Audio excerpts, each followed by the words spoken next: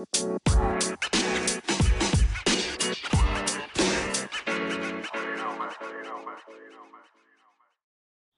everyone, hope you all are doing fine. So today in the English basic conversation lesson, we are going to see lesson number 4, that is how to use I have plus a noun.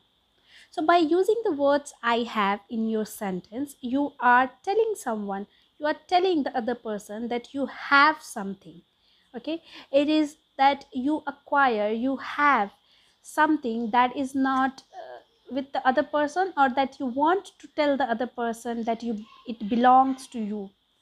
So some examples for I have plus noun, you can say I have a nice house, I have a bad runny nose, or you can say I have a car, I have a bike, I have a beautiful family, I have a very good English book.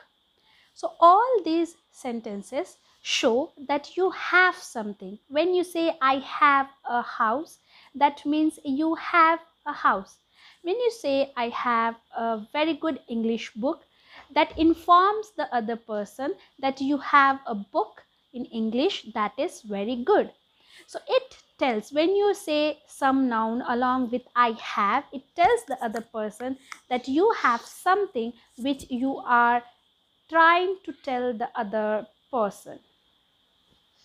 You may hear the word cannot and won't used with I have sometimes.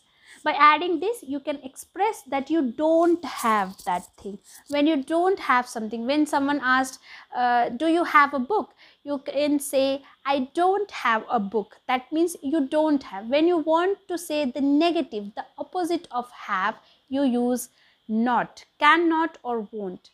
I cannot have this behavior in my house. That means you cannot tolerate, you cannot run through bad behaviors in your house. Or you can say, I won't have it in any way. That means there is something that you don't like to have at any cost.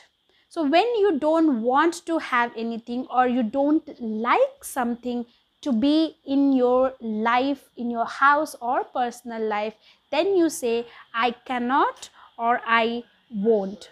Hope this was useful. Now try to use them as much as possible.